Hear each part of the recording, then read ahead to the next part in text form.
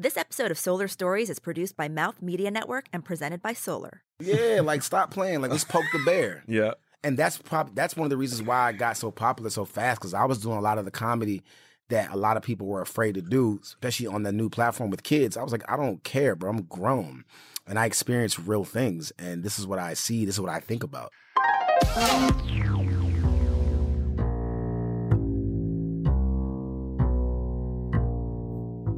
Some people seek influence and succeed, and some stumble upon it and wield it mightily. Greg Davis Jr., known widely as Clarity with a K, never set out to become a social media heavyweight, but this spoken word artist, actor, and comedian has built a powerful following, both online and in entertainment.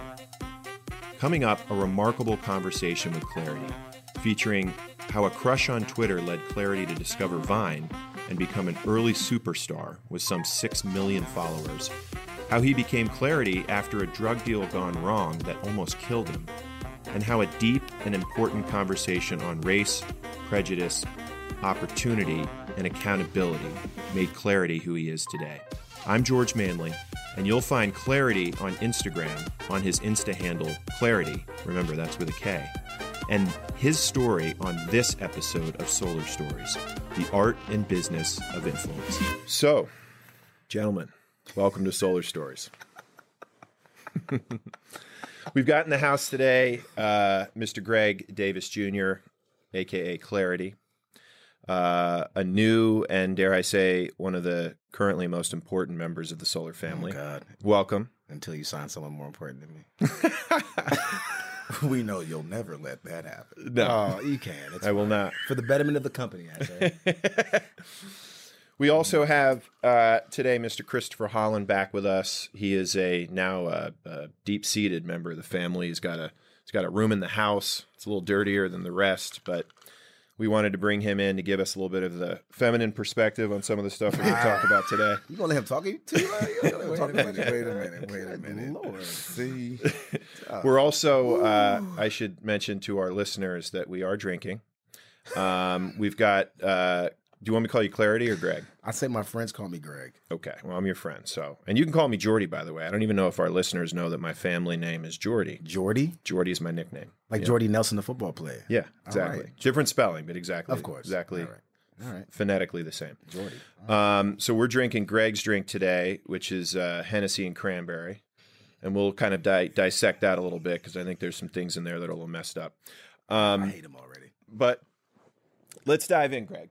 So we talked to you a little bit, or I should say we talked a little bit, you and I, about what we like to cover on this podcast. And, what I think is fascinating about your story is, sort of how it came to be. I mean, you were doing a lot of things, and then you made some transitions, and then you kind of blew up on Vine. I think you were one of the early creators on there that really had a serious following. So I'd like to just give you the mic for a bit until you're out of breath. And I want to hear from you about, start with, your earliest memories, like the things, this podcast is about what influences people, right? Yeah. So I want to know, like, where you got started, kind of what brought you through your early days, and then, maybe we can kind of get to where we are today. Sure. Well, I got started because the funny thing is, it all started with a girl. It always starts with a girl, right? Huh. And there's a girl at the time that I had a crush on. She's actually kind of blowing up right now as an artist. It's funny enough, as I tell this story. But You allowed to give her name? I don't know if I want to. Okay. I don't know if I want to give. That's what I mean. Your personal values allowed. Oh, my to. personal value. Yeah, I don't care. I just don't know if I want. No, to you're give. protecting her. Yeah. Well, no, protecting me. Oh, okay. No, I don't care about her. Not like that, but you know what I mean? But no, it started with a girl that I had a crush on at the time. And, when you have a crush on somebody, you kind of, especially on social media, you kind of follow them on all platforms. And at the time, the only thing prominent was Facebook and like Twitter. Vine wasn't even. Give us a year. What's the year? This is like 12 or 13. Okay. As in 2012, 2013. Sure. And anyway, I followed her on Twitter, and I was kind of like, when people post stuff, you just always looking into like what they're posting, like, oh, what is my crush posting today type of thing. And so one day she posted a video on Twitter, and I wanted to watch this video, but I couldn't because it was a part of the video was on a new platform that I had never heard of or downloaded yet. So when I clicked on it on Twitter, it automatically redirected me to the App Store. When I got to the App Store, I was like, oh, a new app. I got to do all this just to watch this girl's video. I was like, but she's my crush. I know, it's such a pain. It's such a pain. So I went to download the app, and the app literally was like, create a new account or sign up through Twitter. And I was like, no, sorry. I saw first, it was like, create a new account. I was like, yo, I'm not doing this. This is too much now. I feel like a stalker. Like, this is like. One more thing to follow. Yeah, it's just too, it's one, I was like, I'm not doing it. And then as I was about to close out, I saw the other option that says, or in small letters, sign up through Twitter. I was like, I'll do that. That's less work, and I don't feel like much like a creep. Like I'm thirsty. Even though you kind of did feel like a creep. I was definitely a creep, bro. A little bit of a creep. I was not a little bit, bro. It was a lot. Like, I stalked the girl. Like, let's just call a spade a spade. All right.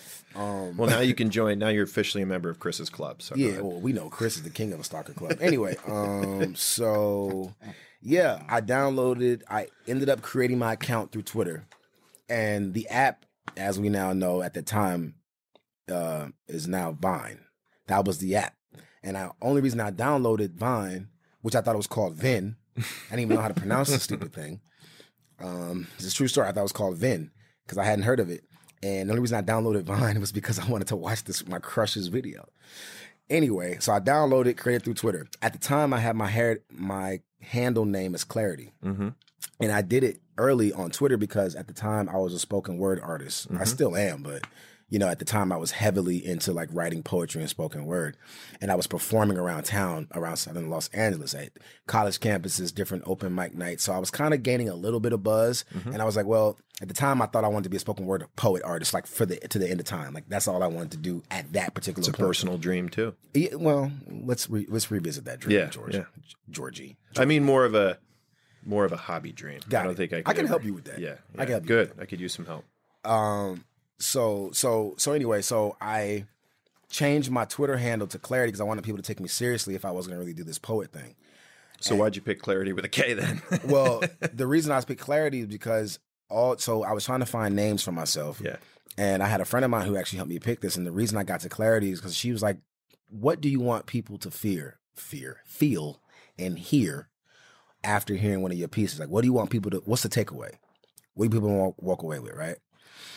And I was like, well, when people listen to me, I want people to feel liberated. If they're depressed, I want them to feel up or happy. If they feel like encaptured, I want them to feel liberated and free. If they're imprisoned in their mind or their heart, I want them to feel freedom. If they feel in darkness, I want them to feel light. If they're feeling a cloud, a shadow, whatever, I want them to feel sunshine. Like, I want you to walk away. There's that darkness and light thing again. Oh, y'all talked about that? Yeah, okay. Go ahead. I'll tap on it later. I wanted people to just feel hopeful. I don't know, like that's what I wanted. And I would say all these words, and she was like, do me a favor, write all those words down. So I did, right? A couple hours later, because we were doing this all day, like, what do you think about this? She was like, yeah, but I don't know. I had like words, I had wordplay, I had all these different things, but whatever. It's a smart way to do it. Yeah. It's like stream of conscious, sort of brain dump. Yeah. It's how you target stuff sometimes. That's how you do it. And so later on, she calls me like a couple hours later. I remember it was around 8:00 at night. And she was like, I got it. I got your name. I was like, what is it? She was like, Clarity. And I was like, nah, I don't know. She was like, look it up in the dictionary. And I did. And I read the definition. And whatever the definition, I don't remember it by heart, but whatever the definition of clarity is, it was like, opposite of dark, light, clear thought, clear vision, opaqueness, all those things. And I was like, And she was like, now look at all the synonyms. And just like a movie, all the synonyms that I had written down that day, all the words I had written down when she asked me what I want people to feel were, no lie, damn near all the words in the dictionary of synonyms. So when I started reading off the words, I was comparing my list, and I was like, all right, this is officially what I call a God moment. You can't write that. You can't make that up. I don't care what you believe, if you believe in a higher power, if you believe in God, the Lord, whatever you believe. Those things can't happen without that belief. And at that moment, I knew that there was something bigger than me at play. Like, there's no way I can write down all these words that happen to be the same words in a dictionary, no less, almost word for word that I didn't look at earlier. You know what I mean? So I was like, okay. But I still wasn't sold. I was like, I don't know. I wrote it down. I looked at it. I was like, clarity, clarity, clarity, clarity. I was like, I don't know. She's like, what do you think is off? I was like, I don't know. The meaning is there, but just for the branding sake. And I was thinking about branding back then before I even knew what branding was, to be honest with you. That's how I knew it was something bigger than me as well, because what would I know about branding at that time? And so I was like, oh no, it just doesn't look right. That's all I remember keep saying. It don't look right. Yeah. So then I was like, also the handle probably wasn't available, right? I hadn't tried then at that point. Okay, I hadn't even tried, but you're probably right. Like it's such a generic word. So at the time, so what I did was I was like, all of a sudden I had an idea. I don't even know why. I don't know why, if I thought about fraternities or Kappas or what, but I just remember thinking like, why don't I try it with a K? So I X'd out the C and I wrote a K and I wrote the word again with a K in front of it. And then I looked at it and I was like, clarity. I was like, why did I not do it with a K instead? And she was like, why? I was like, I don't know. It just looks better. Everything else had this deep meaning, connection, this philanthropical, like, because I want people to feel lip. And then the K was just like, I don't know. It just looked better. Honestly, I wish I could give you this real, Yeah, no, it just looked better. And I was like, how about with a K? And she looked at it. She was like, I like it. And immediately I went and changed my Twitter handle. This was August. And it was available, obviously. It was available. Wow. And I can tell you when this was because I was watching Game of Thrones at the time. Or was it Sons of Anarchy? But it was August of 2012. And I think the first season of Game of... And I remember watching the episodes as I was like trying to think of a name. So it was like season 1. That's how long ago that was. All right. So you're already Clarity. Bring us back to this girl. Correct. So change my Twitter handle to Clarity. So remember when I told you I created my Vine account, that was my Twitter handle already, was Clarity. So when I created it because of my laziness, my Vine account immediately automatically became Clarity. Right. I just forgot to change it. I just never changed it. Sure. And so I created it Clarity. I went to watch her video. I watched it and it was over just like that. And it was short and it was choppy. And I was like, what is this? Was it any good? Nah, it was just dumb. And then it was like, I was like, what are you doing? You just running around in a porta potty and you thought that was funny. I was like, she was no longer my crush shortly after that. But I was like that. But then I was like, yo, what is this app? This app is stupid. Like, why does it keep stopping every time I lift my finger? Because at the time, when you record a Vine, you have to keep your thumb down. There was no self-record. And when you lift it, that's how it would stop. So I kept playing with it. I thought I was doing something wrong. I was like, every time I lift my thumb, it's broken. Like every time I lift my thumb, it's not recording. And I finally figured out that you have to keep your thumb on it. But only after that, I realized it was over. I was like, wait, how long is this? It's over already? I was like, 6 seconds. I was like, I read the waivers, like, make any video in 6 seconds. I was like, this is the dumbest app idea I've ever heard of. I was like, who can make, and this is me coming from an acting world and background and film and TV. Like, you need 30 minutes, you need an hour, you need 2 hours to tell a story. I was like, how the hell am I going to tell a story in 6 seconds? I was like, this is the dumbest app I've ever heard of. This will never be anything. It's amazing that they didn't immediately tell you how to use it the moment you signed up. Yeah. Like, that's such a flaw in some apps that are out there. We just had to figure it out. Yeah. So I literally almost deleted the damn thing because I was like, this is stupid. And I closed it out and I never opened it back up for like another month. What got me, so that's how I downloaded Vine on my phone. And I thought it was called Vin. The way I know it was called Vine was because I ran into King Batch coming out of Runyon Canyon one day. He was coming up and I was coming in and he had like 18,000 followers at the time. So just to give you perspective of how on long, Vine or on Instagram? There was no Instagram yet. Like, people weren't even really on Instagram. That's right. Instagram video hadn't come out yet. Right. Instagram video only came out. That was the answer to Vine because Vine was kicking ass in terms of like the short form video content that was getting, and Snapchat, you know what I mean? But Snapchat's a dub. But there was no competition, so Instagram video created it off that answer. And so anyway, I was going to Runyon Canyon, Batch was coming out, and we ran into each other. We knew each other. We met each other one time briefly prior to that because we have a mutual friend that I've been friends with since I was a child. I was on this kid show on Nickelodeon called Gullah Gullah Island on Nickelodeon, and she was on the show. We were friends, and she went to college with Batch. That's how they met. So one day she was moving, and she called all her male friends to help her move. And we met that day. We didn't really talk to each other, but we knew of each other because he was on her web series that she created while she was in college. Anyway, so that's how I recognized him. I'm like, yo, he's like, yo, I think we know. Yeah. He's like, you're friends with Vanessa. He's like, yeah. You're friends with Vanessa. And he was like, yeah. He was like, what's up, man? What you LA small talk, like, what you doing? You know, it's always shop talk in LA for whatever reason. Anyway, when people say, what you going on? They want to know like what you're working on, what you're filming. It's like work related as opposed to how you are as a human. But whatever the case, we small That's so talked LA though. Yeah, it's so it's annoyingly LA. But we small talked it, and he was like, what you working on? And I was like, I'm kind of, do you write? I was like, yeah, I'm right a little bit. And he was like, well, let's exchange numbers and let's do some stuff sometime. The LA, let's do some stuff sometime. And we did that whole thing. But I was determined. I don't know. I was just sitting at home one day, and I was like, let me hit him up. So I just followed up. I was like, yo, what up, man? Nice friends you the other day. Let's link back up and get together. Let's talk about getting some creative stuff going. Because at the time, I had taken a 2-year break from the business of acting. I took a hiatus, and I had just decided to go back. Why was that? Was that because of what Harvey Weinstein did to you, or no? I don't want to talk about that. But for the record, Harvey Weinstein dare not touch me. I beat his. But yeah, it's just it was just like the business can be the business sometimes, and it just got to be like I was over the politics over a lot, and I was like, I don't want to do this no more. I just was losing my love and my passion. So took it 2 years. Well, a lot of real artists feel that way.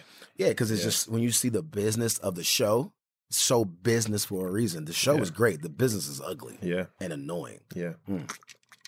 So I took a break. I was deciding to go back. Around that time, I remember just trying to do things to kind of like knock the rust off, so to speak.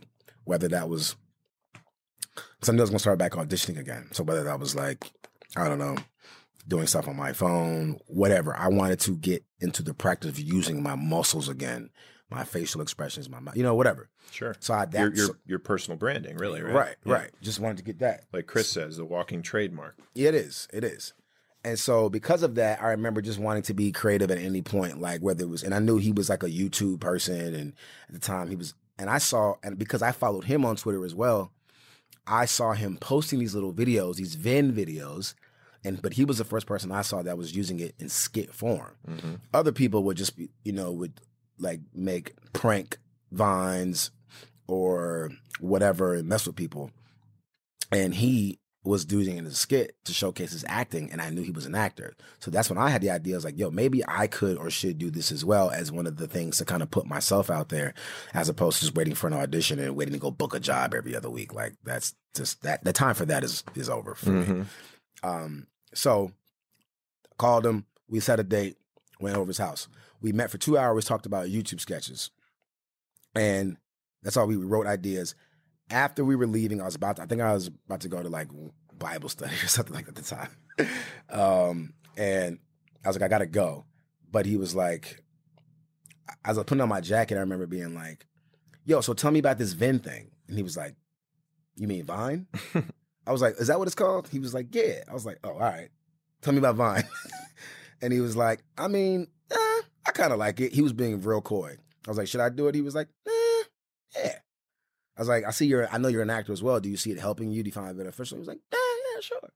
Just being like real, just threw it away. And I was like, all right, well, should I try it? He was like, yeah, why not? So I was like, all right, bet, let's do it. He was like, all right, come back to my house tomorrow around 6, let's shoot some vines. And I laughed to myself. I was like, shoot some vines. Like, whatever, come on, bro. Like, I come from a film industry. Like, the whole term of filming or shooting was only on a real set with real cameras and real production. Right. At the time, filming as a YouTuber, Viner, Instagram person, whatever, was just not even a term. So when he said, let's film some vines, I was like, all right, bro, calm down. It's interesting you say that, because I feel like nowadays, 4 years later, anything that's professionally shot to a lot of followers feels like inauthentic. Yeah. It's like too produced. It's too produced. And it's not real. Even Instagram's responding because they've modified their algorithm for your posts. Yeah. They can tell when something's more of a professional shot as opposed to something that's like been done on your iPhone. Right. And it the way that it feeds it to your following, it almost staggers and delays it. That's right. So yeah, because they know it's more likes of are a different. marketing message rather That's than true. a personality. They're doing a lot of stuff that's getting kind of annoying, to be honest. Instagram, they're becoming another one. Like, just if it ain't broke, don't fix it. But the problem is they're catering to the advertisers now and the people that just dumped a bunch of money into the platform. Well, that's right. I mean, that's why Facebook bought them, right? They're trying to, maximize the revenue there, and Facebook's going down, and Instagram's really their only shining golden orb right now. But it's just like, keep it stop messing with it. Like you're. Well, that's why the original founders of Instagram quit. Yeah, because they're messing it up. Yeah, that's what happened with Snapchat. Same thing. Like right. Snapchat was, again, they stopped catering. I'll say this till I have no breath left in my body. No social media. Which, based on how much Hennessy you're drinking, might be in like 5 minutes. No platform. I don't care who you are. No social media platform can and will ever survive without its creators. Right. I don't care how big you are. And that's not me being pompous or arrogant or cocky. It is just what it is. Because if you don't have people that's willing to come on your platform and utilize it, it's going to die. You don't believe me? Look what happened to Vine and look what happened to Snapchat. Right. Those are two platforms that pissed its creators off. And we were like, all right, we're out. Well, it's interesting you say that because I actually think today, maybe just because I don't like the guy, but I think that Facebook would be better off without Mark Zuckerberg. Yeah, you know what? I don't know the answer to that because he had such a visionary. and what, whether you like him or not, he birthed the thing. Well, he did, but I think nowadays he's focused on very different things than his original vision. I mean, when you think about, let's pretend for a second, let's just go down this rabbit hole for like a minute. So Facebook really birthed the social media idea, picture right? Sharing. And then you had like Twitter take the text part of what was social about Facebook and make it a thing. And they made it brief, and you had to, say what you think in a short statement. Right. And that was kind of interesting in itself. And it was newsy and it was quick and all of that. It was easy to download. Then you had YouTube sort of pull the video aspect of Facebook out and make that a thing. Then really Vine did that as well. And then you had, Instagram take the picture part of Facebook and pull it out and make that its own thing. And it seemed that there was this really dedicated audience to each one of those medias or mediums that really focused on those things. And those audiences grew faster because the core Facebook audience felt like Facebook itself had too many things going on, wasn't authentic, and was growing into this like giant orb that didn't make sense to anybody anymore. It didn't feel like a community. Yeah, it didn't. It didn't. And I feel right now it's just like this, like there's so many things you can do on Facebook that like I don't even know about anymore. I went into their business manager and like there's all this stuff that's connected to the back end now that you have to like fill out. You got to put your bank account information. Then there's shops. There's all this stuff, and nobody cares about it because they're trying to regulate it, and because the government and SEC got up their butts because a lot of advertisers were pulling data analytics from Facebook and freely pumping it out to the companies, getting the data, and they were marketing it to us for free. Right.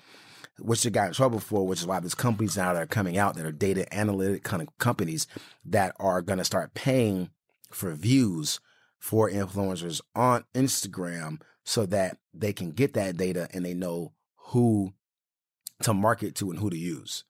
And so that's why if you notice that even if you post on Facebook or Instagram now, you have to put paid partnership with so-and-so. Right. Because a lot of influencers, there was millions being tossed around online. And anything with the government, they get a pissy fit. If everybody's getting paid, they don't get their hands in that. Right. Of course. You know what I mean? So that's why you have to legally be like, paid sponsorship by so the government. Yeah, no, we want a piece of that, the greedy. Right. Anyway, well, so take me back to you're on Vine, you start playing with it. Yeah. Get me to the point where you've got a big following there. How did that happen? Honestly, man, I honestly, it's going to sound one of those false humility statements to be like, I had no idea this was going to happen, but I really didn't. I didn't plan for it. I had no idea what to do with social media. Half the time I still don't.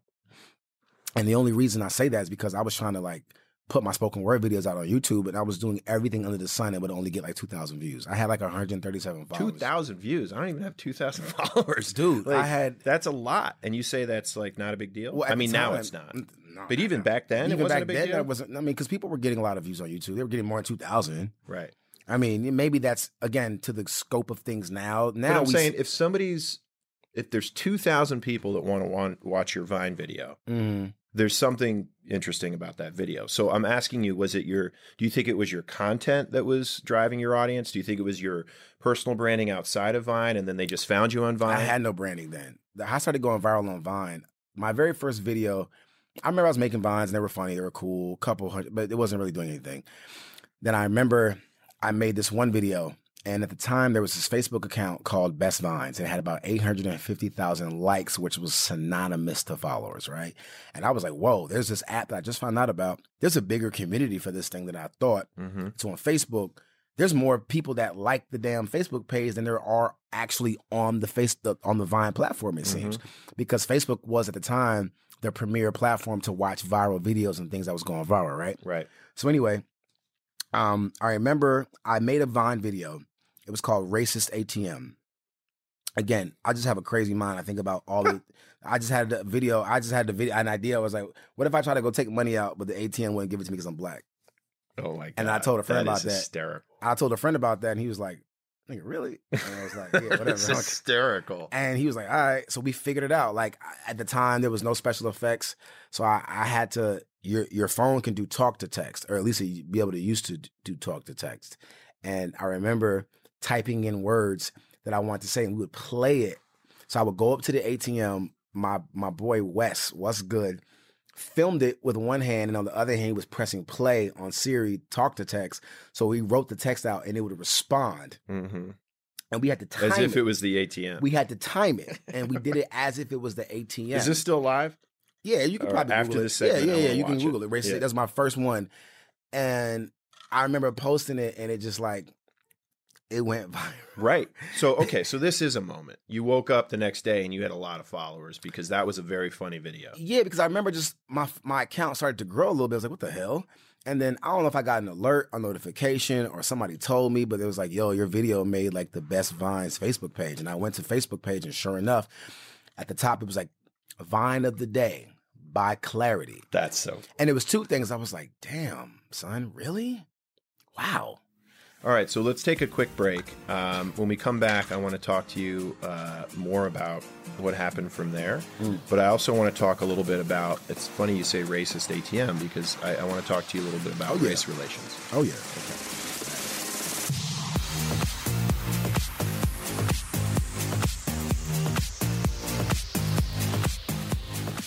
Follow the show on Instagram at solar_stories, and you can find more episodes of Solar Stories and learn more about solar at solar.com.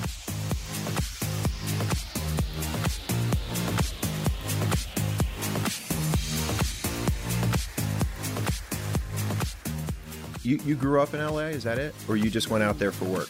So I'm born and raised in Orlando, Florida. Okay. I moved to LA a week after I graduated high school. To chase a dream? Or? Yeah. Okay. Yep. Which was what? Acting. And to get the hell out of Florida, out of Orlando, because there was nothing there for me. Because it's Florida. Because it's Orlando. Miami's cool, but because it's Orlando. Right. Even in Miami, like, unless you, even back then, it's like, it's cool, but after you're an adult, it's either like, it's one way of life. It's Florida. Is your family still there? My mom is still there, yeah. Yeah. So you go back? Yeah. Because Orlando's changed a lot in the last 10 years. Yeah. Is it any more interesting, or do you still stay away? Yeah. I will no. It just doesn't. I agree with you. I mean, it just doesn't have the flavor. I mean, if you've got a lot of personality. Maybe Miami or somewhere, but yeah, have a crib. But if at the point, I'm going to go to the crib. If I'm working my entire life here, I'm going out of the country. Right. Somewhere where I can live like a king for $37 a day. Right. Like in Mexico or somewhere. Yeah. Like, and behind, I don't care. But yeah, I'm out. Italy. All right. Bali. So. Bali. Oh, I love Italy. Yeah. Since we know your origins a little bit, X-Men Origins. Let's play a little. Let's play a quick little game. Okay. All right. So close your eyes, both of you. Play a game. Yeah. This is going to kick off our little race relation conversation. Okay. All right. So pretend you don't know who's in the room between the three of us, guys on the mic, right? All right. So one of us is from. Oh, you know what? Let me. You keep your eyes closed, but let me tell you a quick story real quick, because we're drinking Hennessy. When I grew up in D.C., one of the jobs that I had in between my college years was working construction. And one of the jobs that I worked was in Anacostia, southeast D.C., one of the roughest neighborhoods in the country. And I was on a crew that was 250 people, and I was the only white guy in the entire crew. And every time we worked through our morning shift, during the lunch break, the guys would all bust my chops because I was the only white guy. And so we would go up on the roof. This was just an open construction site. We were the demolition crew that was clearing out the old cinder blocks. And we would go up on the roof and we would drink Hennessy and Sprite and smoke a joint. And then in the afternoon, we would drive the forklifts around, and it was, pretty crazy. But one of the things we would do in the afternoon after we got a little buzz on was we would see who could swing a sledgehammer with the fewest amount of swings and take down a cinder block wall. And even though there were some beasts on our crew, I beat these guys like 2 out of 5 days a week. Oh, wow. And I really did that mostly to prove my worth, and also to be like, you guys, pretty much all big black badass dudes from a tough neighborhood, but I can hang with you, and I want to hang with you, and I want to get to know you better. So I say all of that because the three of us are sitting here, right? So let's pretend for a second we're going back into the game. You don't know who we are. One of us grew up in D.C., drank Hennessy and Sprite, worked construction. One of us grew up in Orlando, drank Hennessy and cranberry. One of us grew up in Texas, played the cello, went to med school, and drinks red wine. Yeah. Which one of us is the white guy? The cello white. Oh, shit. You know what I'm saying? This is not, boy, I tell you. You see how he got that journalism degree, though. Yeah, the cello. You see how he brought that all the way cello around? and the cello and the red wine. Right, the cello and the red wine. You see that? You see how he pulled that right on out, right? Mm-hmm. So the reason that I bring Damn that up, shame. obviously that's a joke, Mr. Holland. No. You know No, that is it. You know, Well, the reason I bring it up I'm is here for it. I think it segues into a really cool topic that, Christopher, you and I talked about a bit on your episode. It's this whole idea of race, right? So, Am Greg, my eyes supposed to be closed? what's that? No, you can open your eyes. Oh, okay. Yeah, unless you want to go to sleep. Vanilla Sky.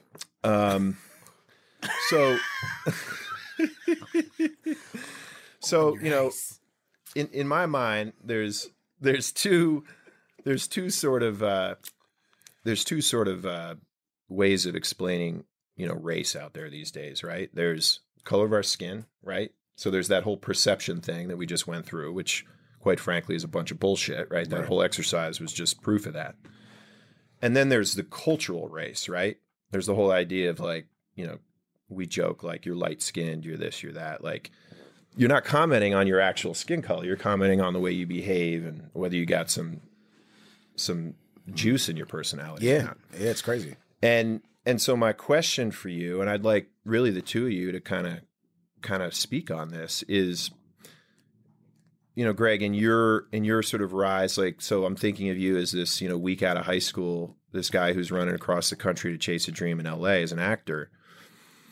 What were you thinking in your head in terms of, okay, I'm going to go chase this dream, and then is this dream in any way going to be affected by or be more or less challenging as a result of my race or my cultural background, right? Because they can be two different things. So talk to me a little bit about that. That's a great question. So I thought about it being an advantage and a disadvantage. It was a disadvantage because a lot of roles in Hollywood in this business, especially at that time, were all for white people. Right. There were no black roles a lot. And at that time, growing up as a young black male, all you saw was Denzel taking every role and Will Smith. Before that, it was Sidney. It's like Hollywood only lets a few be popular at once. The ones that play by the rules. Yeah, who wants to play by the rules, or if they don't, they abide and they just stay quiet. They don't make a lot of noise. Right. That's why they ostracized Spike for so long. Right. You can't be black Right. and have an opinion. That's right. Be black, be good. It's like shut up and dribble. Like with LeBron, that stupid anchor for whatever, probably Fox News. Well, Spike just wanted to talk about black culture. That's all he wanted to do. And, the people in Hollywood, I would assume, didn't think that was relatable. no, Well, they honored him for do the right thing, but after that, they didn't. Malcolm X, Right. Yo, Come on. Well, it's And funny, Spike is it- went to Morehouse. We talked about That's right. this. Well, it's funny. It's kind of the same. I mean, I almost equate Spike. Maybe this is a totally incorrect analogy, but I think of Spike a little bit like the black Woody Allen. Oh, I've 100%. said that. 100%. I've said that. Because I've said that. Hollywood so doesn't even many really times. fool Woody because he does what he wants to do. Well, that's right. Exactly. But Woody That's right. Woody used to say, if you're not talking about sex or death, why even talk about it? Right. So all of his movies, had that theme running through it. Of course, there was comedy and there was Jewishness and there was awkwardness, but like, I've said that. and so Spike Lee was really talking about what's black about being black, right? And Exactly. and like, yeah. Anyway, go ahead. I'm cutting. No, I mean it's yeah. You got that. You hit the nail on the head. It's it's one of those things where, again, I found it at a disadvantage because there weren't a lot of roles for young black males unless you were a certain thing, unless it was the thug or the whatever. But the advantage was there weren't that many roles, or there weren't that many of us. So like the advantage is a lot of the roles in Hollywood come out for white guys or white women, right? And there's so many white males in Hollywood, in the business entertainment industry, period. Yeah. They all look the same. Yeah. The joke is like all black people look the same. I feel like the white guy type there's so much more competition for the white guy, for the all-American bad boy. You gotta be blonde or brunette, 6'1", 5'10", 5'11", got a chiseled cheek and some abs, and you look Boring as hell. boring. But that's the look. And there's so much of that type. So That's why I never did it, because I really feel like I have that look. Just kidding. Look at George's But the thing, but the archive of photos. He was on that Clark Kent bullshit hard. all right. So yeah, it was just like, so at one point I was like, all right, cool. But for black guys, they only stick to a certain circle, a certain amount. But once you're in, you're good. Mhm. And if you don't believe me, look at you can probably name on two hands all the popular male black leads there is out there. Right. And even black women. Let's start them off. Sydney, Morgan, Sam. Harry Belafonte. That's old, but okay. Yeah. But Denzel, Jamie, Michael B. Jordan, Anthony Mackie, Derek Luke at the time. At the At the time. And they look what they did. You know what I mean? He was hot and then whatever. Look at him. Mike, I said Mike already. And then, Stephon James maybe now. And who else? I'm struggling right now. If you can give me 10 and Mahershala Ali now. Well, that's now, yeah. Now. But I'm talking about and, over the last decade or two. yeah, and If we're talking British chap, Oh, Idris. Yeah, but Maybe that's within it. the last 7. It stops right there, though. But if you think about over the 80s and the 90s and early 2000s, black prominent male leads was Denzel and was Will.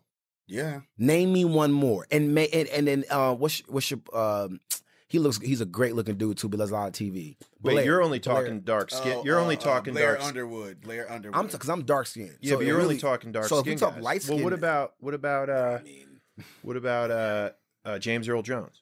Yeah, but James, that was that's different. He was so prestige. But again, as good as Why is it different though? I'm curious. as good as he was, does Hollywood ever give him his? Does the industry? He's Darth Vader. Yeah, but how many people know And that? nobody knows That's that. my point.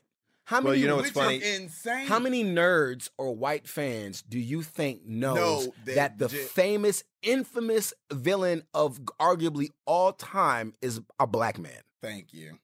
Well, Give it up you know for- what's interesting? He was a villain. And that's another thing. You Yeah. make the villain the black guy, the voice. Well, but he was really But- he was the very first person I ever interviewed in my life. really, James Wow. Earl Jones. Wow. When I was in prep school in New England at Trinity Pauling, he was, I forget if he was an alumnus or he was coming through I think he spoke at our graduation or whatever. So I got a chance to interview him. That was before I went to journalism school, all of that.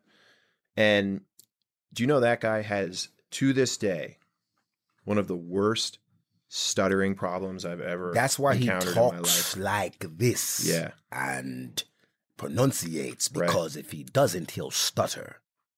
That's what makes his acting Well, and his well done. voice so dope. Well, people you think he's acting, he's theatrical, and he is. But the backstory is because so he has to slow down Right. to be this way. And it ended up being one of the most prolific voices in cinematic history. That's right. That's some backstory for your ass. Right. All right. So you didn't mention him though. Was it the light skin thing? That's the thing, but because I know about him, but I'm talking about what Hollywood I see. garners as success. And you only hear about Sydney, Denzel, and Will. Right. That's it. That's all they used. Right. They've used, and then Eddie, but that's SKG, that's DreamWorks. But that's comedy. That is comedy. And that's true. It's Let's never talk been- about the fact that So, Eddie Murphy. so you're saying like it was only acceptable if black guys were funny for a while. Well, but Of funny. course. Well, funny Still. is funny is Look, they'll let Yeah. you act a fool that's true all day long. That's right. But don't bring any substance. That's right. They'll shut you down. Why do you think? You know why? No, They'll- tell me. Say it. They'll let I you know make. why. They'll make you a fool. They'll make Okay. you look. They'll make you little. They will let you make a fool of yourself. Right. They'll let a black person be funny and dance and tap dance all day long, like Sambo back in the day when they used to Right. have I'm thinking of that's right. blackface, like going all the way blackface. back. Make me laugh. That's it. Very true. Dribble the ball, but don't have an Exactly. opinion. Throw the football, but don't take a knee. You know what I mean? That's right. Oh my God. That's Or what exactly is that classic right. saying? I'm not going to use the N word, but run and run. Run, nigga, run. I'll say it. I That's don't it. Oh, really yeah, care. you It's a run real all day. word, Run, man. run, It's run, part of run. the culture. People use it. Look I mean, at I OJ. don't. Look But at OJ. He was cool when he was running the ball. Until. Well, wait now, a minute. Well, he granted, fucking we don't killed know. somebody. No, whether he did was it or beating not. her ass before then, and nobody said nothing well, you know what's funny? until the checks dried up to the family. Thank you. So my folks. I mean, we're not saying He that's didn't right just though. up and- You can't be out here killing people. But I'm just saying. Yes, No, you make can't. no mistake. No. Make no You're not mistake. That is no. not okay. I'm just saying what they tolerate as long as you're doing something for them. That's right. The minute they can't benefit off of That's you anymore. right. Right, exactly. And so it. that's what happened with OJ. That's why he was like, I'm not black, I'm OJ. right. And that's why Jay-Z, Until and that's why Jay-Z was like, in the story of OJ, he was like, I'm not black, I'm OJ. Jay-Z was like, okay. okay, All right. And that okay, if you get it, you get what that okay meant. right. It's like, all right, nigga. All right. Until Okay. Oh, ask Michael Jackson. Ask any other like A-list black male prominent figure in pop culture if they didn't have to contend Right. with Look. some BS Look. that came along with the territory of being whatever king they were. Correct. Jordan, Tyson, Jackson. Please. There was always ridicule around them. Whether it's happening now, it's going to happen later. straight up. It's going to be, Oh, and they coming for your ass. But guess what? Look how they, It's gonna be again, all right. another example. And it's not just, I'm not going to sit here and say they only come after black men. No. I feel it's like predatory by culture. It's predatory by culture because they got a bunch of Harvey Weinstein and Kevin Spacey. It's not like it's just an attack on black men. It's an attack on white men. It's an attack on the ugliness of it, period. Right? The ugliness of what? Right now, the elephant in the room is the sexual assault and sexual allegations and rape and all these things, right? Things like that. But To the point where people are having to be people who aren't even that way, who just may be like very alpha in nature and still considerate. Those people are having to pull back and monitor every single twitch move, like just because of a sampling of the group. Not that doesn't constitute a real representative of everybody else in the group. correct. Right. And that's not cool either. Like I've had to pull back on certain ways. Like I'm like, I was raised by two people who were like, you be considerate, you be mannerable, you be this, that, and the third. And then even I have had to look at myself and be like, did I offend any woman? Like what am I what am I doing? And I'm not even that guy.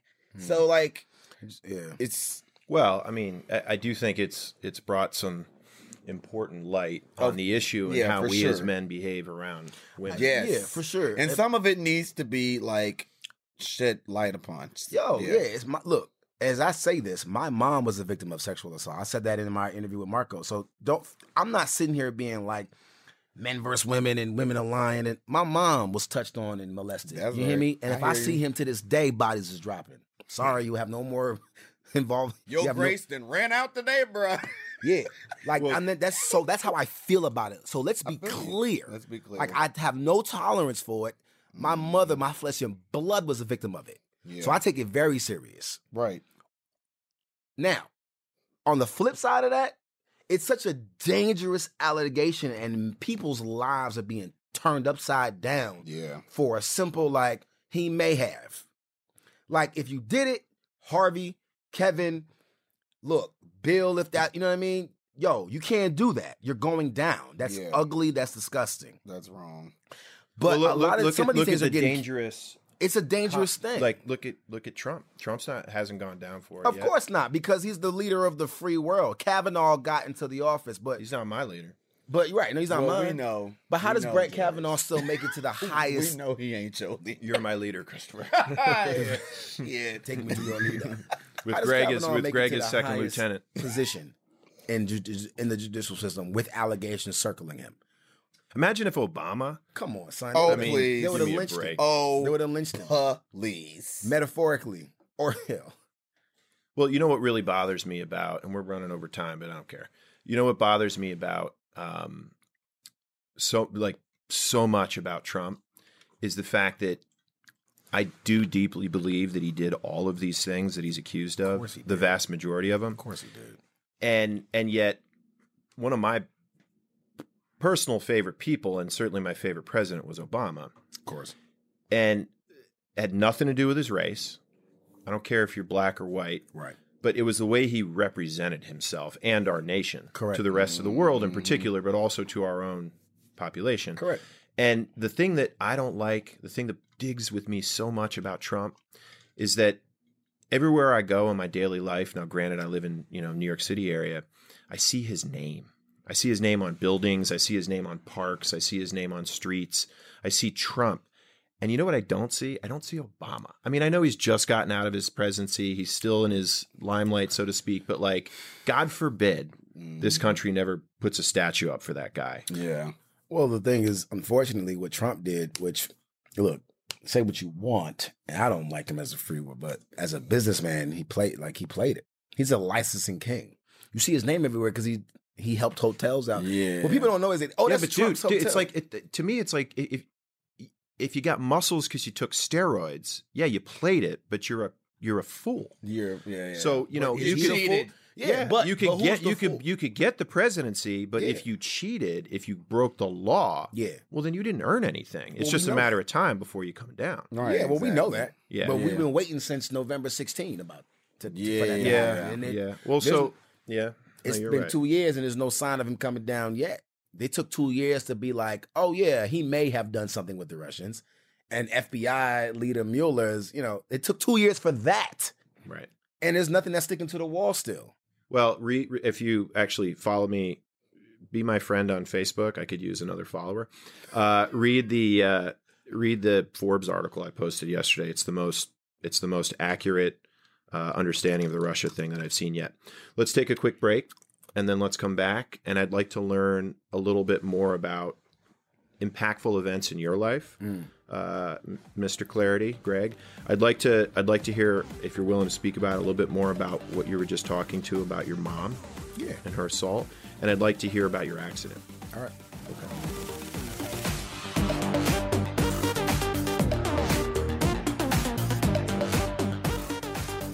I think we've covered a lot of really interesting things so far. Your initial rise, your some of your feelings on race, both you and Christopher. I'd like to know a little bit more about things that have touched your life, and then let's bring it to today. So you had that moment where you decided to pick up and leave Orlando and go to LA. Right. You found a career, you had an acting career, you did some things, then you took a break from it, then you found social media and you started personally branding yourself around that a bit. Tell me about when you had your accident. Yeah, so it was like a month and a half prior to my high school graduation. Again, from Orlando, ain't nothing down there, man. It's music or football or sports or you sell drugs. That's just what it is. And did you do all of that? I did. I tried to Ditto. Tried to be a rapper in like middle school. I was never a rapper. I tried to be a rapper in middle school. I played football in high school, and I was trying to make it then. And at the same time, I just wanted, it was the time of rims and cars and jerseys and stuff, and systems, and I wanted all of that. So, you're living in that neighborhood, you don't have it. You can't get it from working at Universal or Disney. That's all you could. Those are the main jobs out there because it's, the attraction area, or you do what you got to do to get it. And I did what I had to do because I wanted certain things. The thing that's so messed up about culture appropriation is they market a fantasy of the American dream of hood riches to the hood where they don't have any money. But they beautify it and tell you this is what you need for success. Right.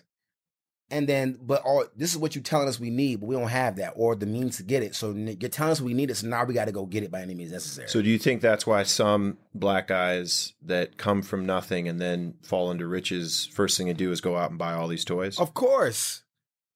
Because they never had it. But is that because that's what white people told them to do, or is that because they never had it? But are they saying that that's a sign of success? Of course. Okay. The reason why you brag about Louis this, Gucci that, which I think is stupid. I will never talk about bragging about having any black label brand unless it's a friend of mine's or my own. Like, that's dumb. Like, I don't want to make any brand more rich than they already are based upon what? They don't even care about me. If I get shot and killed by the police today or anybody, Louis or Gucci or Fendi or whoever ain't going to be like, yo, sorry for your loss, Clarity. He was a good man. That's evident in the whole thing that's going on with Dolce & Gabbana and Prada right now. Mm-hmm. The racism. Of course. You know, there's a lot of that deep-seated in the Italian culture, which is unfortunate. But, you know, No, it really is unfortunate. Italians don't like then, black people. Yeah, no. It's Historically. it's Maybe. really sad. well, don't you think it's a little bit of a association? I mean, there's not a lot of black people in the Italian culture. There really isn't. And their closest, except for the ones that black are so brethren. dark that look like they were 2 steps from being But that it. came from when the Moors conquered Sicily. That's Right. right. And they don't like to hear that. Right. Don't nobody listen. I remember watching a commercial one day with my mother. She's dearly departed. Her name was Barbara Holland, and she was a queen. But anyway, the whole commercial was like nothing but like little white kids, and she was like, "That's a shame. Don't nobody want to be black." And I was like, "Damn, That's deep. No, they do. But no, but they don't. They don't want to put on the They don't want to have to contend with the experience Of course not. of having to go through, some of the stuff. No. It's cute when it's in vogue and there's something that you can make about it that you can play up and present as a package like, oh, this is cool. But you don't really want to have to contend and have to overcome and constantly work through some of the shit that some of black people have had to contend with for years and years, centuries and centuries. And it's not just black, Jew, whoever. I'm saying like resistance is not something that people would really want to sign up for. Irish. Same thing. Because that ain't WASP. And you can got cracked down on that too. I mean, but my point is the old that line. no one is looking at resistance like, yeah, give me that. People are looking at shit like, oh, I want to skate by. I want it to go easy. And I get it because resistance kind of sucks. But you grow greater through your affliction. You grow stronger through your affliction. Clarity just came from the gym pumping iron and he had to push through weight, but he was gained the increase because he looks like a fucking action figure right now. All right. Chris is the one with the tight shirt on. Yeah. You're the one showing We his can, chest. we can see your abs through your motherfucking Everlast right now, bro. This is a lie. Please. This is a lie. I haven't. See, this is what happened when y'all give me this stuff. Oh no! Clearly Here we go. know who went We've to- unleashed the demon. Clearly, we know who drinks the red wine, and who played the cello now. Yeah. Cello boy's talking. talking. Everybody, quiet He down. was like, I was not listened to when I pulled out my cello. yeah. Yeah. Well, I think I don't know. I heard you say just now that when black was in vogue. What did you mean by that? Was there like a period when everybody wanted to be black for a They minute? still try to make as in like the industry, the man, whatever, they use whatever. It's all monetary too. Look, like we just said, run and run. If there's somebody that's fast, you can throw a label on his back and brand that and make money off of it. He's your guy. Oh, it's cool to be him. Yeah, right. But do you know what the hell he might have had to overcome in his life? In the experience to be him? Of course. You don't want that. Yeah, but I think that's what makes him cool. Is that overcoming That is adversity. actually what makes him J. cool. Cole said it cool when he made that song to addressing Lil Pump, and it was like, yo, these white fans, and it's again not to make it black or white, but like it's about the. No, that's what we are making it. Yeah, we are, but Yeah. it's about a culture appropriation. Look, let me layman terms it out. Black people are tired of feeling like you tell us we ain't shit, but you steal our entire culture. That's just the simplicity of it. Your dog, like, look, bro. Yeah, keep going with that. You're absolutely right. You go to any rap concert, the bulk of what you're gonna see are white kids. you're not going to see a lot of black kids. You're going to see black people in the audience. Go to a Lil Wayne concert. Go to a Lil Pump. Go to, before he died, God rest his soul, Triple X. Go to Jay-Z. Go to these rap concerts. You're going to see more white faces and other races than black faces. Why is that? Do black people not have money to spend? Oh, of course. Minorities are the biggest spenders in this country by far in terms of liquid. Right. In terms of liquid. In terms of how much their liquid money they spend. Of course. You know why that is? For two reasons. So when they say black people don't have money, they don't want to, like, the reality is, like, they do. The difference is other cultures survive off of credit and lines of credit in their words and their names. If you and I go into the bank right now to get a loan, and I could have on a $2,000 suit and you could wear that or put on a hoodie, you know how much hoops I have to jump through to prove I'm even worthy enough of getting this business loan? To start a business, not even just I want a loan. I want to start a business. It's always gonna be that. Well, you are starting a business. Is it harder to get investors because you're black? I mean, my experience thus far. Who's raising your money, you or a white agent? Well, my other three partners are black and Spanish. Okay. But my other two. But all three of you are raising money together? All four of us are raising money, and we're all minorities, so to speak. Will you? No, you can lean back. But will you plug the business? Can we learn a little bit about sure. it? And then I want to. Tell me how you're doing with the fundraising. Sure. So I'm a part of a fitness company, not even just a fitness company, a tech and fitness company, biotech, called Nova Fitness Innovations. We just opened about a month ago. We have a location on 55th and Madison in New York, and we are opening our second location in about a week or so in Tribeca. We're looking at a third location. Cheap neighborhoods. Right. We're doing pretty good, and we're already in the black. You know, we got a lot of corporate accounts, one of them being Lacoste and other things like that. In this case, black being a good thing. Black being a good thing. But I think the difference is, like, we've had investor meetings, and because if I didn't have partners, I'm not sure how hard or easy it would be. But if I came into the room with my black CEO and my two Latin investors, would I bear more successful with just them?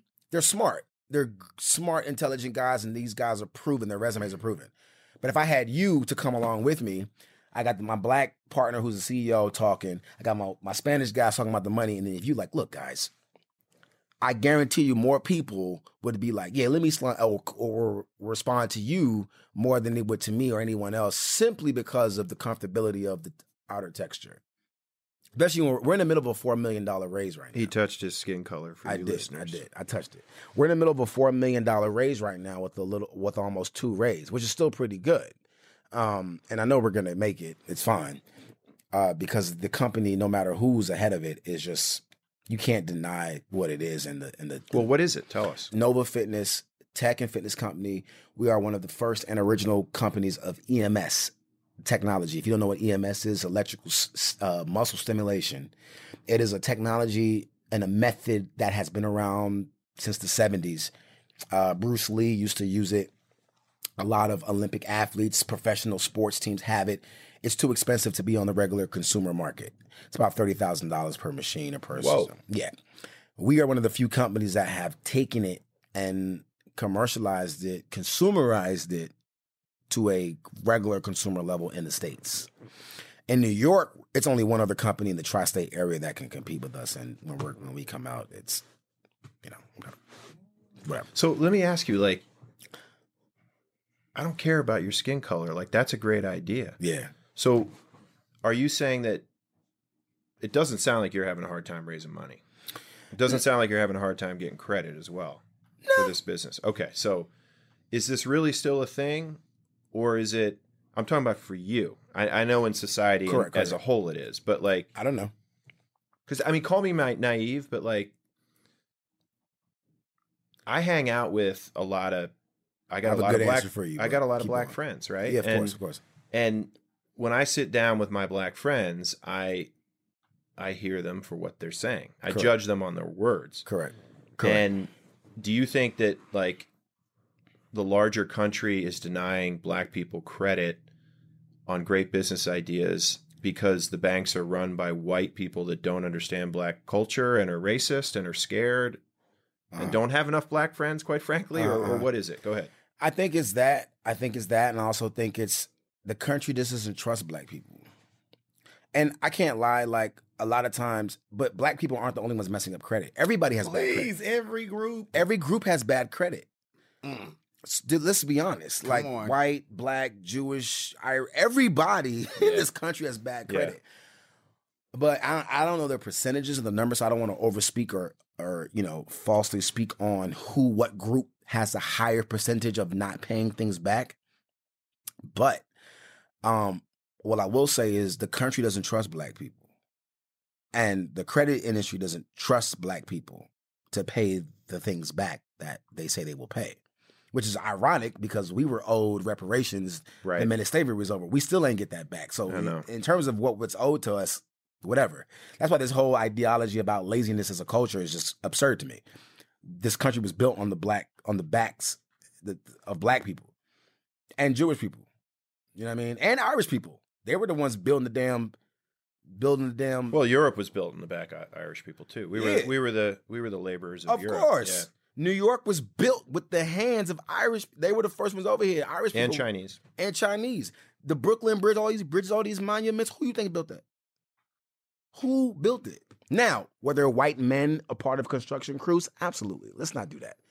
But trains, the West, the railroads, who were they built by? Right. The Chinese, the Chinese. Irish. Yeah, and the Irish, yeah. And the Irish. That's what's so ironic about what's going on today with all the bullshit racism that Trump is pumping about Hispanics coming over the border. Like, they are our modern day labor class. What? Yo, take every Spanish person out. No, nothing would get done.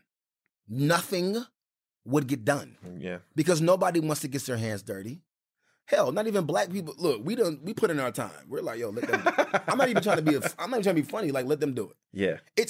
Racist. It's not even racist. It's the reality that everyone knows that the hardest working class of people now on their hands and knees are the Latino community.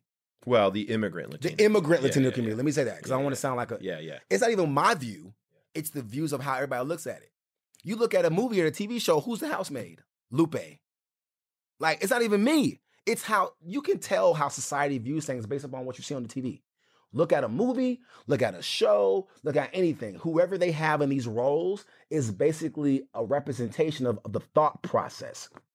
Well, it's funny you say that because the opposite is also true in some cases. Like, Caitlin, my wife, and I are thinking about getting help around the house because we've got a house that we rent out and we run as an Airbnb and all that. And we just have so much going on. We can't handle it all. Right.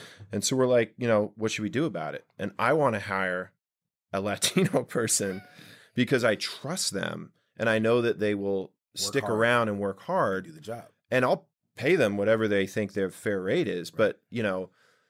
But we were like, well, what about getting an au pair or some kind of white person? I'm like, that person's going to abandon us. That person's not going to work hard. That person's not going to actually get the work that we want done. So it's they're gonna try to feel like they are owed something more right, or less. or they'll be like, what, I just realized I have this dream to go be an actor or something, no. and they'll leave. It's very hard. It's very hard to understand what's right and what's wrong in this world right now, in terms of, especially in this country, in terms of how we are with race. Well, let's bring it full circle because I think we do have to wrap up. Sure. So with everything you've said so far today, and I do think we should dig into this some more at some point in the future. How do you feel that all these items have essentially influenced your life and therefore you've been able to digest them and cast them out into the world and therefore influence the world? Because you have influenced the world. You're an influencer. You've got a big following. You've got a dedicated audience. I at Solar recruited you because we think you're a star. We know you're a star. So talk to me about that. My point of view on my influence in the world, or...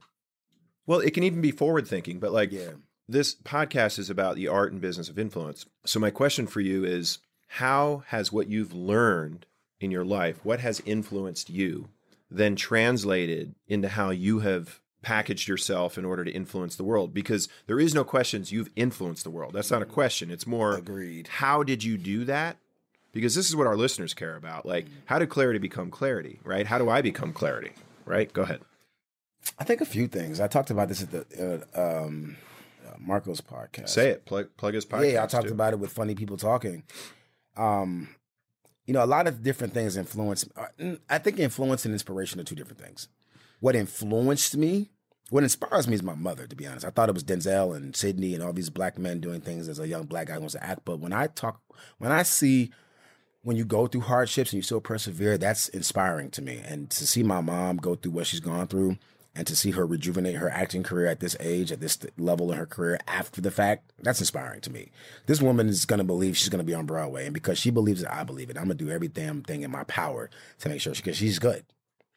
That's inspiring me. What influences me? The fact that there aren't enough people out there telling the truth. And God gave me this platform for a reason. He gave me this voice for a reason. He gave me millions of followers and people like me for a reason. And I'll be damned if I just Squander that. Squander it. Yeah. Like Dave Chappelle said, you have, for stand-up comedians specifically, but anybody with influence, really, you have a responsibility to be reckless. That is your duty, to be reckless. Now, what does reckless mean? Not necessarily in the negative connotated way. Reckless in the sense of, yo, talk. Say what's on your mind, your head, and your brain. Right? Truthfully, so that because you may be the conduit, you may be the vessel in which people are thinking, but they don't have the balls to say it. Like Eminem said, I say what's on my mind, I have the balls to say it bigger than y'all. I don't get on the mic and I spit it. Really, I don't, you know what I mean? He was just basically saying, like, I say what you're thinking. We all think the same, but you're scared to say it. Right. I don't care, so I'm going to say it. And that's what Dave was saying. He was like, bro, say it. There's not a lot of brave people in this world that will say it, right? And we need people like that to really say what we're all thinking. So what influences me is that I have it. I can't just, because he'll take it away. I believe with great power comes great responsibility, right?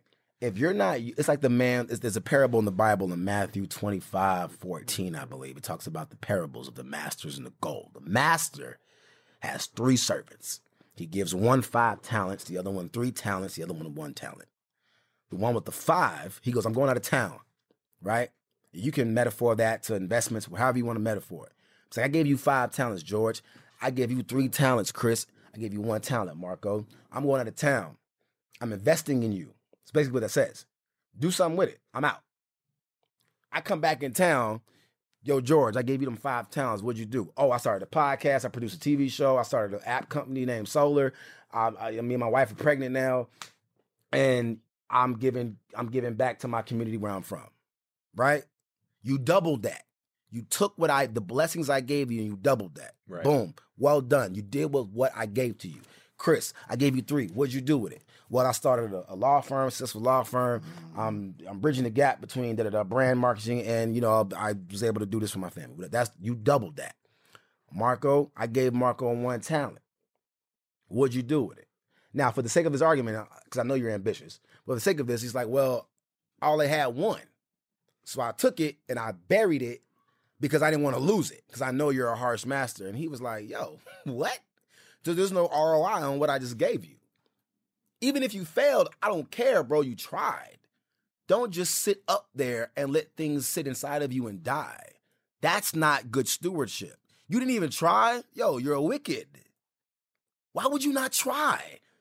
I'd rather you fail when you try, but don't sit there and like, oh, look, I gave it back to you. It's like, bro, I could have kept this myself and gave another one to you because you did something with the 5. You did something with the 3.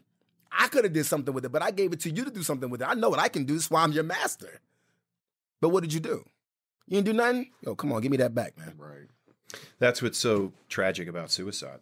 Yeah. Because we've all been given, every human being on this planet has been given 1 talent. We've been given a life. Yes. That is your talent. God is no respecter of persons. That's right.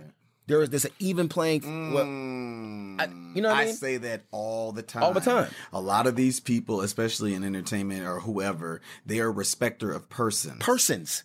You respect the man more than you respect the blessing and more than the blessor. That's right. People are big other people up so much. So much. So much. And they are just a man. A man, a woman. Come on. That's it. And they will screw up just like you, if not worse. And especially if they're in the public light. Guess what? It's all smoke and mirrors anyway. And wait for it, wait for it, wait for it. Because it's going to happen. It's going to happen. Look at Harvey. How many people were afraid of Harvey for years? He ran Hollywood for years. Now, Predator. even if he did something, you want to come out, you couldn't, because Harvey Weinstein's name's on 20. If the 5 films are nominated this year, this man produced 3 or 4 of them. So what are you going to say to take down the biggest funneler of money into Hollywood? What are you going to say to change it? You can't. And now the giants are falling, so now no one's afraid. The giants are falling, and it's like in every industry. I mean, you know, my sister is an opera singer. Her name's Marsha Thompson. She sings with New York City Opera.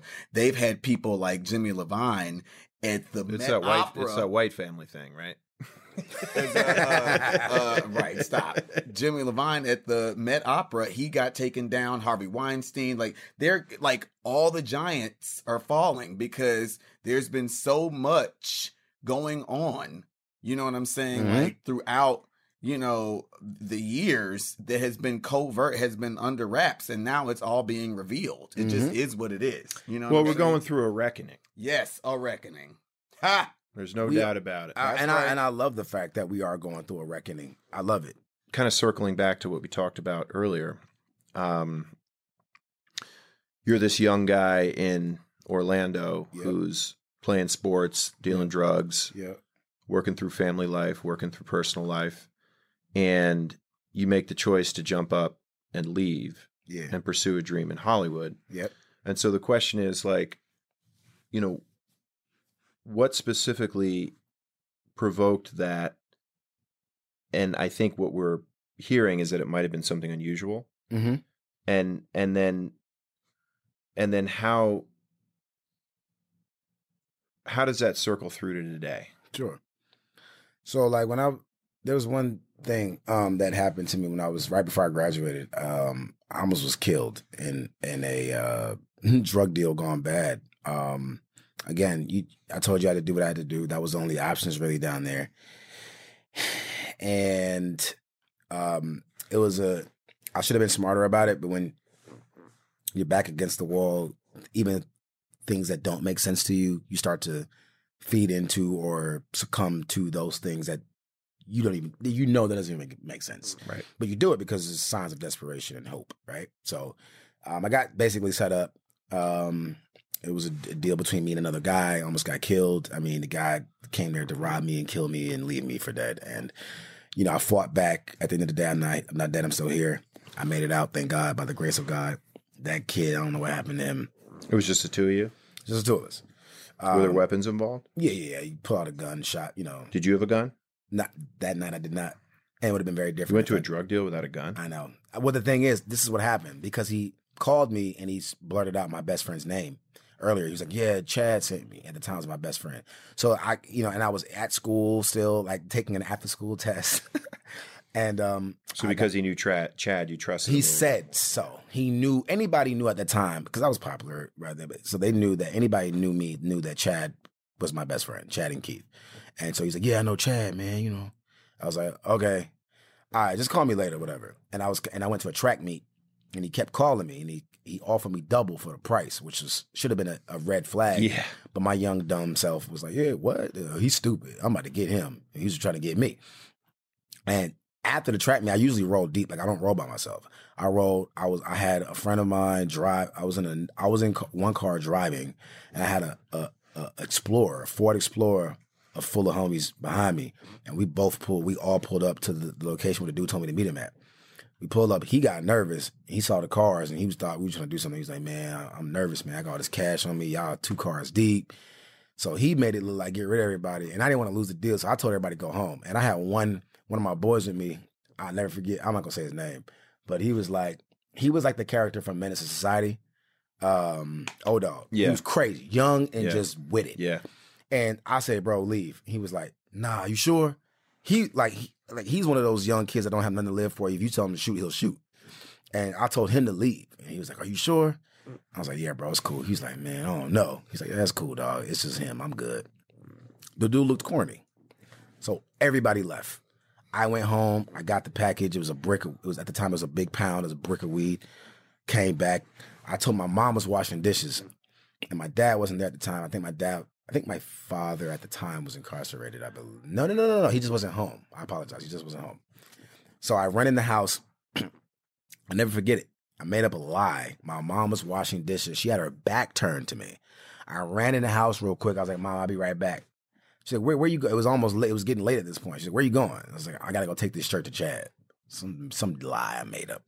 She was like, what? It doesn't make, he needs it because he wants to wear it tomorrow, so I'm going to take it to him real quick. She was like, and I was just walking out the house before she could even answer me. Her back was turned, so she barely was seen. I remember she was washing dishes. It's got to be right back. Stop tripping. I go to the thing, almost lost my life. What happened? Well, so when I pulled back up, the guy told me to meet him in this alley right by this car wash, right by McDonald's. I pull up in my car. I don't unlock the door yet. He's standing. He walks up to the car. Before he gets in, I was like, yo, let me check. Lift up your shirt. Let me check you out. Lift up his shirt. I saw no gun. And I was like, all right, go, get in.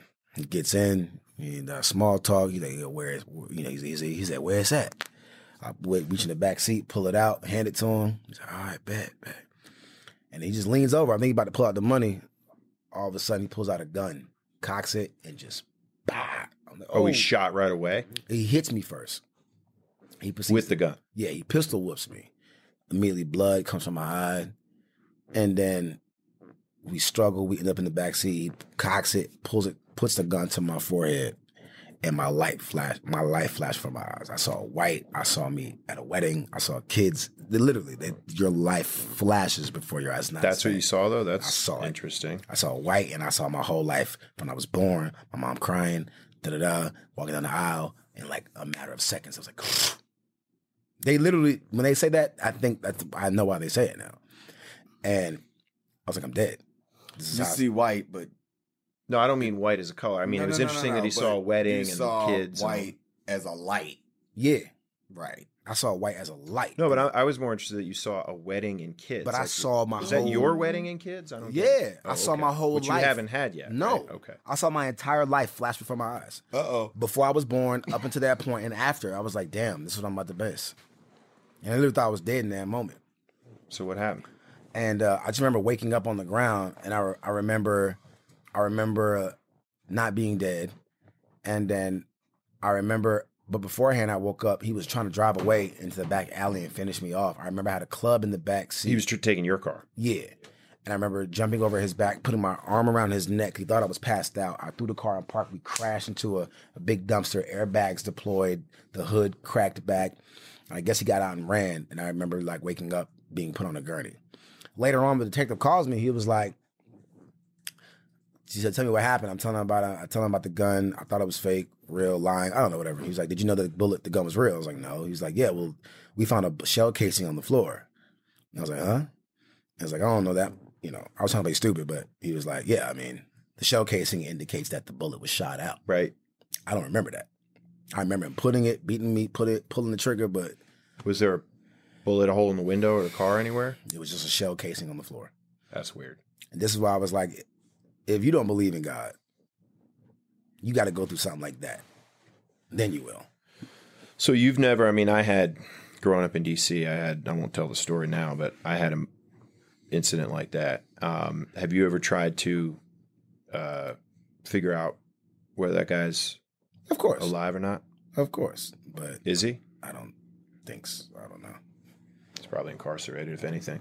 I just remember at my time, my uncles, all three of my dad and the brothers coming over after it happened, and my dad just kept screaming, he's dead. He's dead. And my dad was going crazy. My dad was from the streets too, so I just remember him saying, like, he's dead. That doesn't implicate my father because he's dead now too, so if something happened, I don't know. Yeah. No, I get it. But, yeah. Streets are the streets. You can't live that life and last for long. He was a street level thug. He wasn't nobody big because nobody just does it that way. Well, you weren't either. Nah, but I was doing my own thing. But, you know, for him to do that, you robbing me, you're desperate, bro. Yeah. Oh, totally. You're totally. hungry. Like, you're making a move. Yeah. Yeah, you're making a move. And for a brick, you do all that for a brick, a pound, that's worth, what, at the time, $1,200? Yeah. That's not a big move. No. You're a silly little street level. Yeah. No, you're right. It's a sign of desperation. Sign of desperation. That's So how does that experience affect you today? Or how did it bring you to today? It taught me that I'm here for a real reason. You know what I mean? Like, I knew that my life was not spared just for me to just keep doing that. So one of the things is like, well, I'm not doing this anymore, so I got to do something better with my life. So that's why I was like, I'm leaving. That's what keeps me going. I was like, I feel like God spared my life for a reason. He spared my life. I drink Hennessy. To make a real impact. He spared my life for a real reason. He spared my life for a purpose. He spared my life not to squander the opportunity. So that, when I think about even why I want to stop, I think about that night in the car, and I was like, I did not die for a reason. That's what influences me to keep going, because how many other young kids out there think they got to do that to get by when society puts it in their face like, this is what you got to do to make it. It's what you got to do. You don't. There's more young kids, and especially young black kids in this country, that are the guy who made the move, right, and there are the guys that got out of it, like you did. Of course, yeah. So let's wrap it up. Bring it up to today, and tell me where you want to go. How do you want to use this gift, right? Yeah. That you have, your life, your talents, these gifts. Right. Where do you want to go? I don't want to leave any stone unturned. I want to do everything that I'm supposed to do, whatever my purpose is. I don't want to leave any stone unturned. I want to do everything I'm supposed to do. I want to get everything that I feel like God has for me. And whatever that is, or whatever that means, that's what that will be. I don't want to be specific to limit myself or sell myself short. He could destine for me to be the whatever of whatever. And I just want to make movies and, you know, have companies and do all that. But it could be more. So I don't even want to say. I just don't want to leave any stone unturned. And my stone could be X. Who knew Obama's stone would be president? That was his stone. Had he not turned it, he wouldn't have changed the course of history or given people hope. So. Amen. Well, Greg, Mr. Clarity, I think you've got a lot of stones coming before you. Thank you for being a part of this episode. Thank you for joining us at Solar Stories. So happy that you're a part of our family, and that I'm a part of your family. Yep. Krister, Mr. Holland, thank you for joining us again. You're welcome. I think it's all mine. I think we're going to end up having this conversation again. Cheers. That's it for Solar Stories. Thank you so much for listening. Please come back next time for another great guest and another great story on the art and business of influence. I'm George Manley. This is where the story starts. We can't wait to hear yours.